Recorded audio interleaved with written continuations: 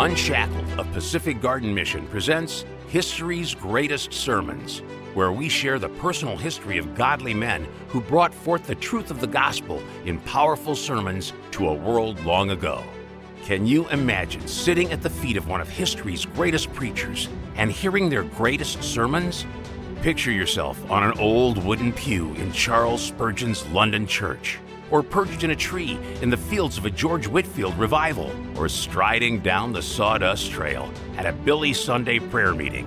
Whatever the scene, hearing these great sermons from the past will be as fitting to today's Christians as the day they were first preached. And now, here are your hosts, Tim Lundeen and Kelly Robbins. Hello, Kelly. Welcome back. Thank you, Tim, and to you as well. You know, it's been beautiful outside lately. Every once in a while, I will reference the weather. Not that I try to use the weather as a means to gauge my own emotions, but man, it's such a blessing to have a beautiful day. It is. Even if I'm not feeling well, whether that's emotionally or physically or whatever is happening in my family, you step outside and just the goodness of God on a good day, even if it's raining. It doesn't have to be a good day warm or a good day cold. Right. Yes. Anyway, that always hits me. But that's my good morning to you. So anyway. And coffee, don't forget. Oh, yes. There's that. Oh, I knew I forgot something this morning. Moving on now. Coffee. Yeah. So to our listeners, listen, this is the plan for today. So normally, History's Greatest Sermon kicks in and we talk about the sermon that we're going to hear. And we will hear a sermon today. Good. However, the sermon is, this is a 30-minute radio and podcast type of not 31, format. Not 31, 29. no. Yeah. So we're kind of limited on what we have. So what we decided to do is take the sermon of today and we're going to split it. We will hear the first half of the sermon, but the first half is only 10 minutes long. Now, you do the math. Phil? All right. A 30-minute session here with only a 10-minute. Yeah, so it's a lot of talking. We'll make it through. Yeah, we'll be fine. Hopefully our listeners will enjoy it as well.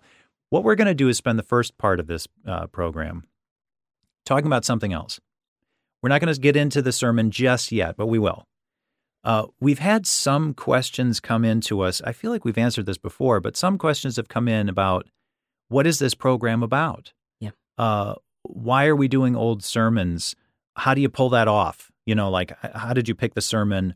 How are you making it sound that way? Of course, with the magic of television, you can make anything look and sound like however you want it to look. But we've had a lot of fun putting these together and hopefully bringing the listener into these spaces so that while we're here in the 21st century driving our cars and working out of the gym, what we're hearing is this great historical experience. We've had a lot of fun putting that together. Yes, very much so. And that comes down to some sound things that are choices that are made to help us go there. Yeah. The listener needs to be transported there so they can hear with those ears. I remember we did Martin Luther's sermon, and I thought, man, it sounds so neat to kind of sneak in the back of one of those little chapels that he must have spoken in, because for a period of time, he was not the most popular guy. No, he wasn't much in secret. Right, he wasn't speaking to these large, massive cathedrals. It was these quiet groups and getting people to turn to the Word. And then on the flip side of that was the guys that did speak in the large cathedrals. Oh, Billy Sunday, who didn't need a mic. Right, exactly.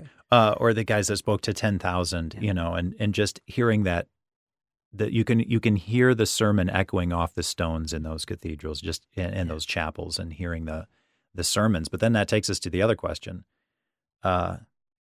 what's wrong with the sermons today? I mean, with the drop of a hat or the click of a button, you can hear anybody from anywhere around the world. You can hear a sermon. Why go back? Why go back 100 years, 150 years, 300 years to hear sermons?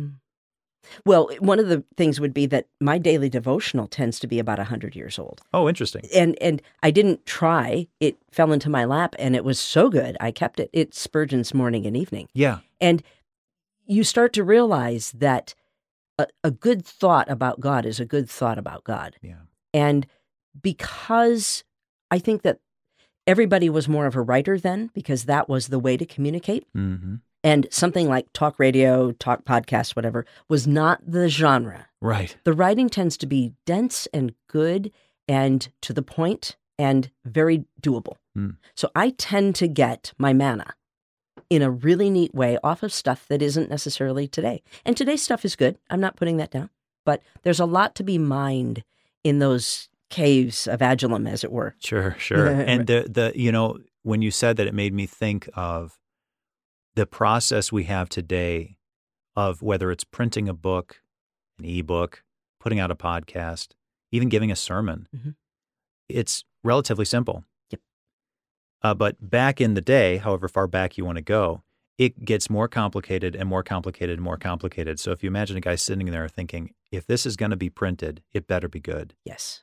And I know there are still some pockets today where that's really important. But otherwise, I mean, you can write whatever you want and click send. Mm-hmm. I mean, it's not a big deal. No, We just don't think about it. So it's a good point to say that they really put a lot of thought into what they were writing in the sermons they were preparing. There's a phrenology about that, to use the big word. Mm-hmm. The phrenology of the hand.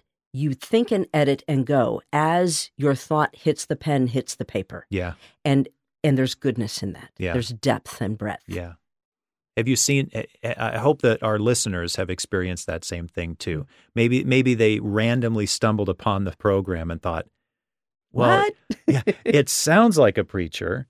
It kind of like audibly, it sounds like he's in a church, but this is not your typical clip. I don't like, I wonder what's going on here. I hope maybe we've caught some people listening that way or just kind of discovering what the show has been about. And anyway. Bringing it to life is a vision of someone, and the someone starts to pray about it and ask God to do. Mm-hmm. And so you're hearing the result of that. Yeah. You're joining us today. Yeah. One of the things that's interesting about a podcast or anything that we listen to is somebody else made the choices. But in this case, we know a handful of these preachers that we've been listening to. We might know their names. Yeah. But we pretty much haven't read their sermons. No, and I was just saying the other day that some of I'd say half, really maybe half of the sermons we produced so far through History's Greatest Sermons, I've never heard of the people, or I kind of knew them, but I knew nothing about them. There's got to be more. Yes. There's got to be more that we would love to hear from. So that would be the point, listener. If you know of somebody that has material of worth like that, please feel free to suggest and send it in. Absolutely. The turnaround time is maybe a little different than you think. It won't be next week. No, it takes a bit of time. But you'll be heard. Yeah. Very much. The vehicles to do that are, we've got a couple of vehicles to That's right. You can feedback. email us podcast@unshackled.com. You can contact us, I believe, through our app. The Unshackled app is where you'll find all of our episodes, as well as past archives. But definitely podcast@unshackled.com is our email address. All of the social media channels, you will find us there. And I think a couple of polls. Yeah, are sometimes coming up. you'll see requests, questions, call to actions from through social media. It's just a great way for us to stay in touch and for us to hear from you, to hear like who else out there should we be listening to and paying attention to, even if it's, like I said, 100, 200, 300 years ago. Good. You never know what impact these sermons can have today. What I love is that truth is truth. Yeah. And truth about God, as we seek to know him better, can come from the most unlikely places. I know friends who get truth of God on the advertisements on, semi-trucks. Really? It happens. God speaks, He right? does. And so we walk this path together would be the main idea here. Yeah. That whether it's you and I who who happen to know each other, Yeah. or a listener whom we don't know by name, we do walk this path together. Yeah, definitely send us your messages, questions, suggestions, anything. We would love to hear from you. Mm-hmm. So turning the corner, Yes. who do we have today? Today we get to hear from someone we've heard from before, actually. JC Ryle. Now, just briefly, JC Ryle was born in 1819, so you're talking about a while ago, and he was ordained in 1841. Before the ministry, though, this was a guy who was extremely athletic and smart and came from a wealthy family. He was interested in politics, and he even started studying law, which I will bring up again soon. Good. But he got really sick.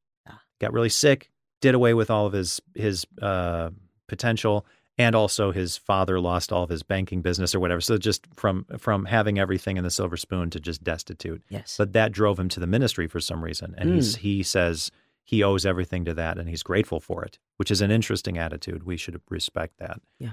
But the sermon is, he's going to be focusing on the conversation between Jesus and Nicodemus. A teacher of the law. Interesting. Huh. Yes. Huh, I'm noticing a trend here.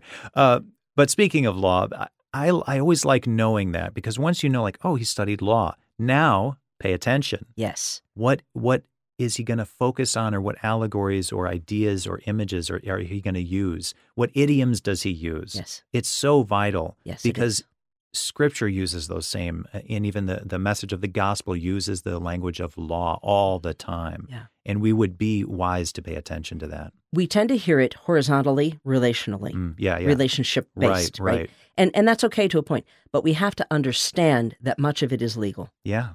And there are places where we are bereft of understanding. Yeah, we can quote him. Jesus said, hey, you've called me master, but you don't have to call me master. I call you friend now. That's great. Yep. I'm a child of God. Mm-hmm. That's in Old and New Testament. Sure. We're the bride of Christ. You're right. It's very relational. But man, the legal aspect is vital to the message of the gospel. Well, let's hear what JC Ryle has to say in this first part of the sermon, which is called Regeneration. There was a man of the Pharisees named Nicodemus, a ruler of the Jews.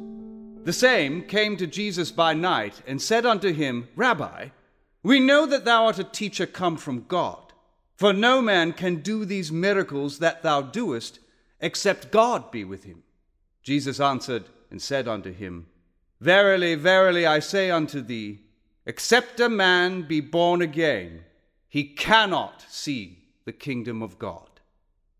Nicodemus saith unto him, How can a man be born when he is old? Can he enter the second time into his mother's womb and be born? Jesus answered, Verily, verily, I say unto thee, except a man be born of water and of the Spirit, he cannot enter into the kingdom of God. That which is born of the flesh is flesh, and that which is born of the Spirit is spirit. Marvel not that I said unto thee, Ye must be born again. The wind bloweth where it listeth, and thou hearest the sound thereof, but canst not tell whence it cometh, and whither it goeth. So is everyone that is born of the Spirit. John chapter 3, verses 1 through 8. The conversation between Christ and Nicodemus, which begins with these verses, is one of the most important passages in the Bible. Nowhere else do we find stronger statements about those two mighty subjects, the new birth and salvation by faith in the Son of God. The servant of Christ will do well to make himself thoroughly acquainted with this chapter. A man may be ignorant of many things in religion and yet be saved. But to be ignorant of the matters handled in this chapter is to be in the broad way which leadeth to destruction.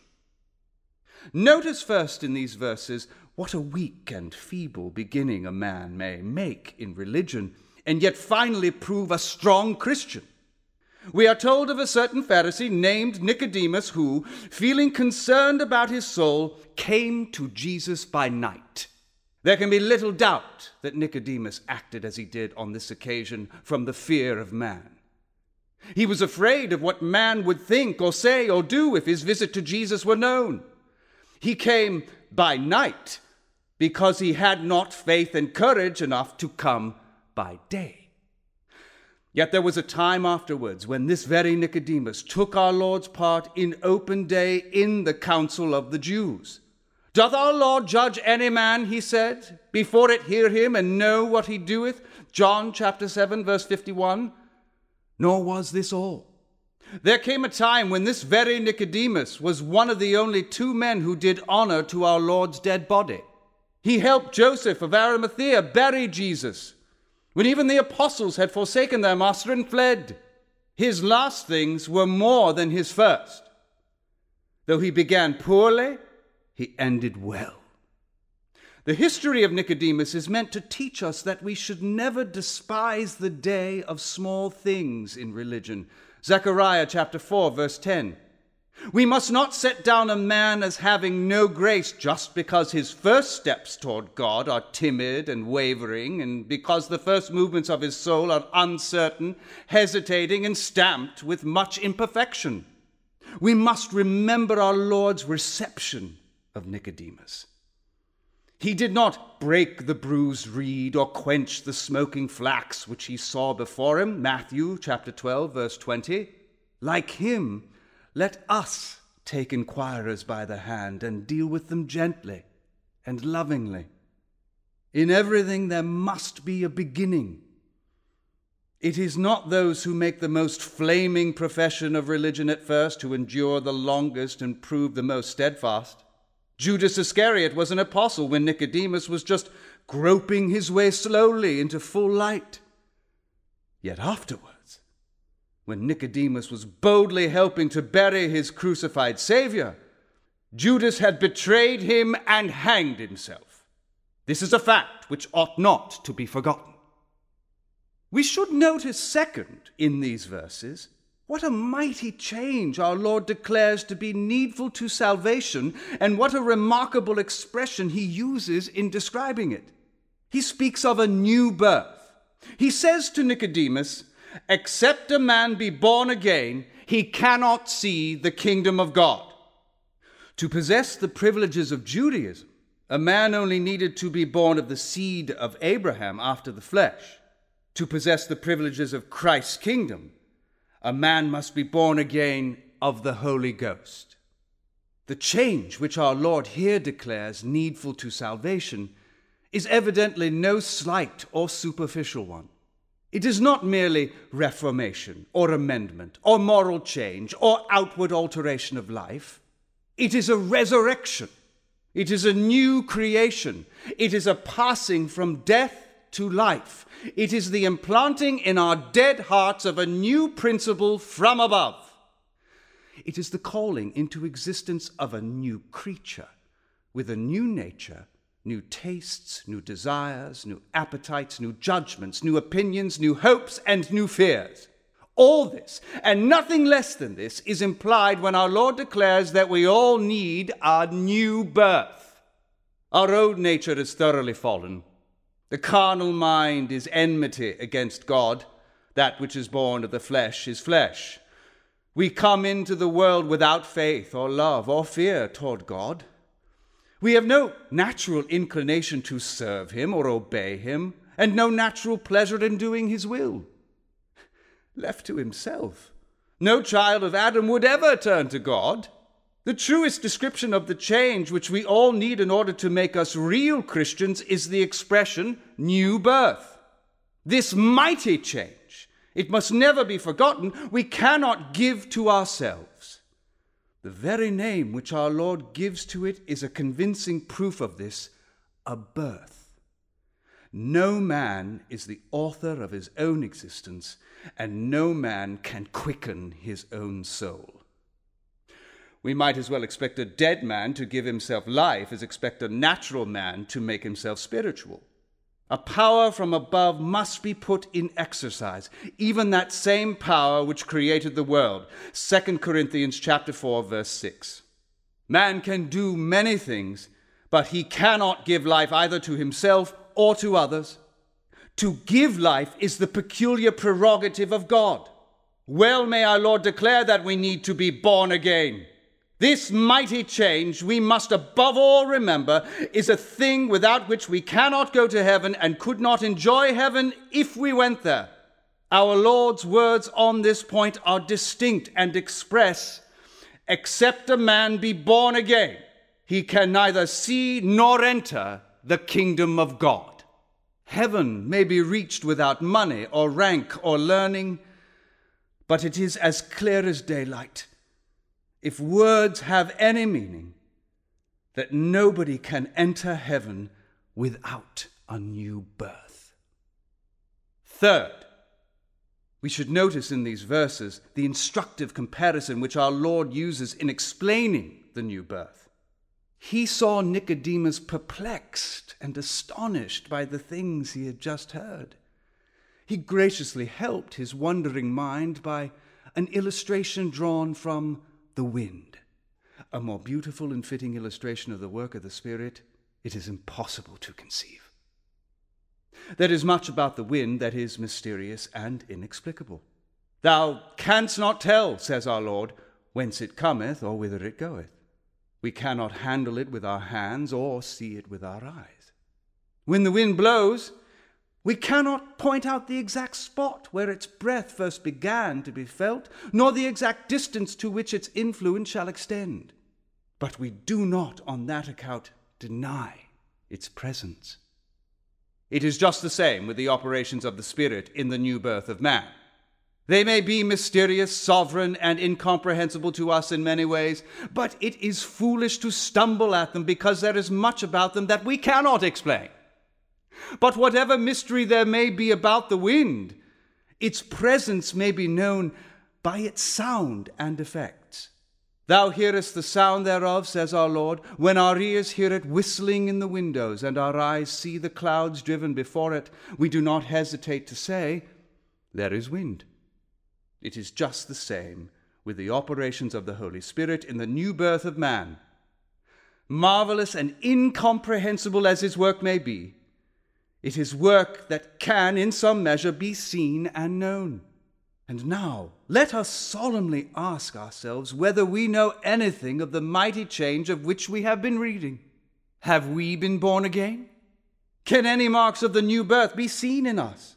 Can the sound of the Spirit be heard in our daily conversation? Is the image and superscription of the Spirit to be discerned in our lives? Happy is the man who can give satisfactory answers to these questions. A day will come when those who are not born again will wish they had never been born at all.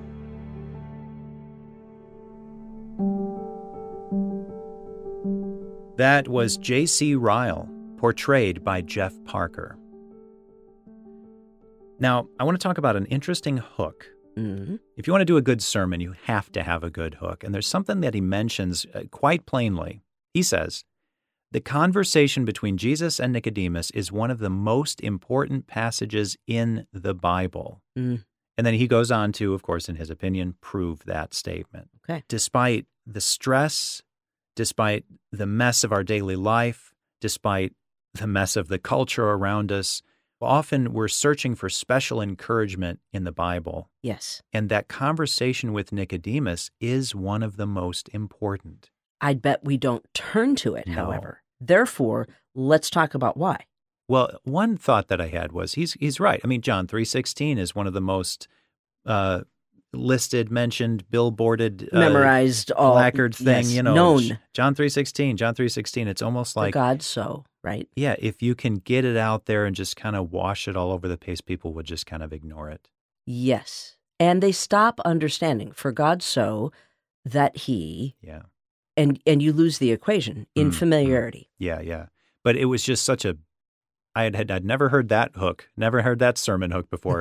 By the way, ladies and gentlemen, this is the most important passage in the Bible. And maybe it was because of what was going on at the time. Maybe he knew what was going on culturally, that he had to speak to his congregation in such a way. Often true. Yeah. But as a lawyer as well. I Yeah. mean, he's coming at it with two perspectives. Yeah. But I could imagine a ministry, a worship ministry leader saying, well, this Psalm of David is the most important passage in the whole Bible. But I actually think JC Ryle has a really good point. Okay. He also states in this part about regeneration that being born again is a thing without which we cannot go to heaven and could not even enjoy heaven if we went there. Ow. Which I thought was a fun little, like, Yes. even if you could sneak in, if you're not born again, you can't even enjoy heaven. There would be nothing to that, which might be why people have such a hard time wanting to be in heaven, looking forward to it now, because they can't see themselves enjoying it. Oh, like some people say, like, well, I'd rather, what's that phrase? I'd Yeah. rather hang out with my friends in hell. Right, because they're thinking heaven is just kind of this boring old whatever, because they haven't been born again. Yes. They haven't seen the true life and the presence of God, what that means for us. Interesting. So judicially, just to reiterate, Yeah. death. And we are. All of us we are dead, though living in these bodies. Mm-hmm. Reborn into life means all is new, all is different.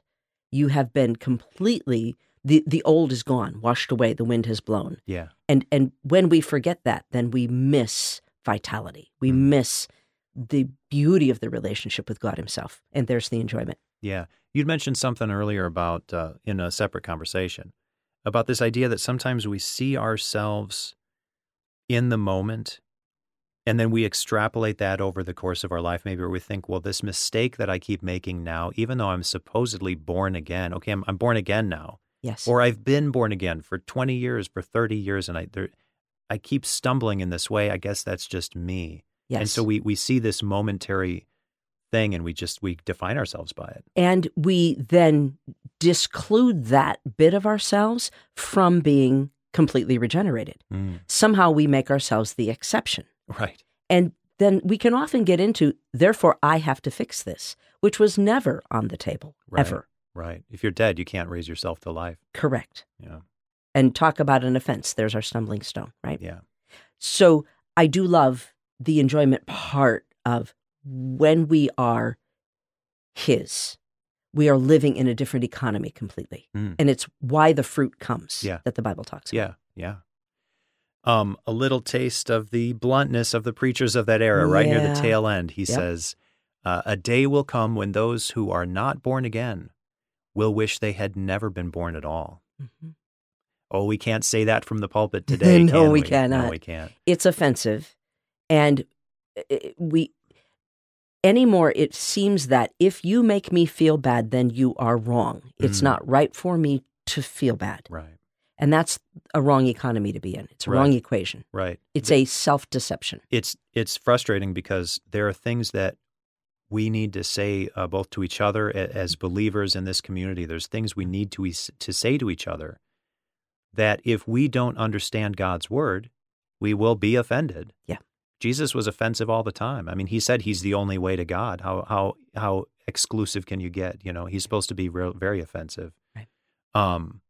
But I don't think he was, I don't know. I mean, I can't attribute, motive, but JC Ryle was speaking out of love. Mm-hmm. He was speaking the truth in love. I don't want to say that he was throwing a finger and accusing and condemning. It's possible he was just trying to convict people, and that the Holy Spirit is who convicts us to draw us to God, not to condemn us and say, well, you don't deserve God's grace anyway. Not to condemn us and say, you don't deserve God's grace anyway. But again, I think you're right. I think sometimes pastors at that time, we hear these old sermons and we think, oh my goodness, he's so blunt. We would consider that offensive today, but I don't think they were just trying to offend people. No, not at all. They were trying to make it as clear as day. Yeah. And you can't understand that unless you understand what night is. Yeah. The glory of day is because you understand night. So what we've just been talking about and what JC Ryle has been completing this first half with sounds like a bit of a downer because it's the legality. Yeah. And it's the part where we need to understand we are in the ocean drowning. Now, many of our listeners will already have understood that, but at large, society no longer does. And so that note is there to help us go, oh, I am in the ocean. I'm drowning. And what we need to do is bring that around to a note of encouragement because a rope has been tossed. It's within reach. And there is the place here where we have the ministry of encouragement to those around us. And that comes in our tone, it comes in our choice of words, because what the people around us tend to hear is, you are bad. And that's an extremely negative thing to say now. Right. The deal is actually that you are loved. Yeah. Or you can be born again. Yes. When we say that you can be born again, people just think, oh, so you're telling me that I'm just dead in my sin? Right. Yeah. But the encouragement is you can be born again. Right. There's the way out. And you will live. And that needs to be as a value. And they'll hear it in our tone and in our choice of words. Yeah. Right? And so it's very much on the upswing that we need to. And the second part of this sermon will be the upswing as well. That's true. Well, this was only part one. So for those of you who are listening, remember, all of our sermons are available on the Unshackled app. So go online, go to your app store, go wherever, and download and install the Unshackled app on your device. It'd be good. And you can hear all of our old archives, all this stuff, and you can also communicate with us through that. Feedback. The next one will be part two. Good. Go figure. And it's going to be great. It will be even longer, so you'll have a chance to hear a better part of this sermon. This has been History's Greatest Sermons, an Unshackled production of Pacific Garden Mission, produced and directed by Timothy Gregory. To hear more Unshackled content, you can download our app. Get it for free at any of the major app stores. For more information, visit unshackled.org. Join us next time as we experience another one of history's greatest sermons.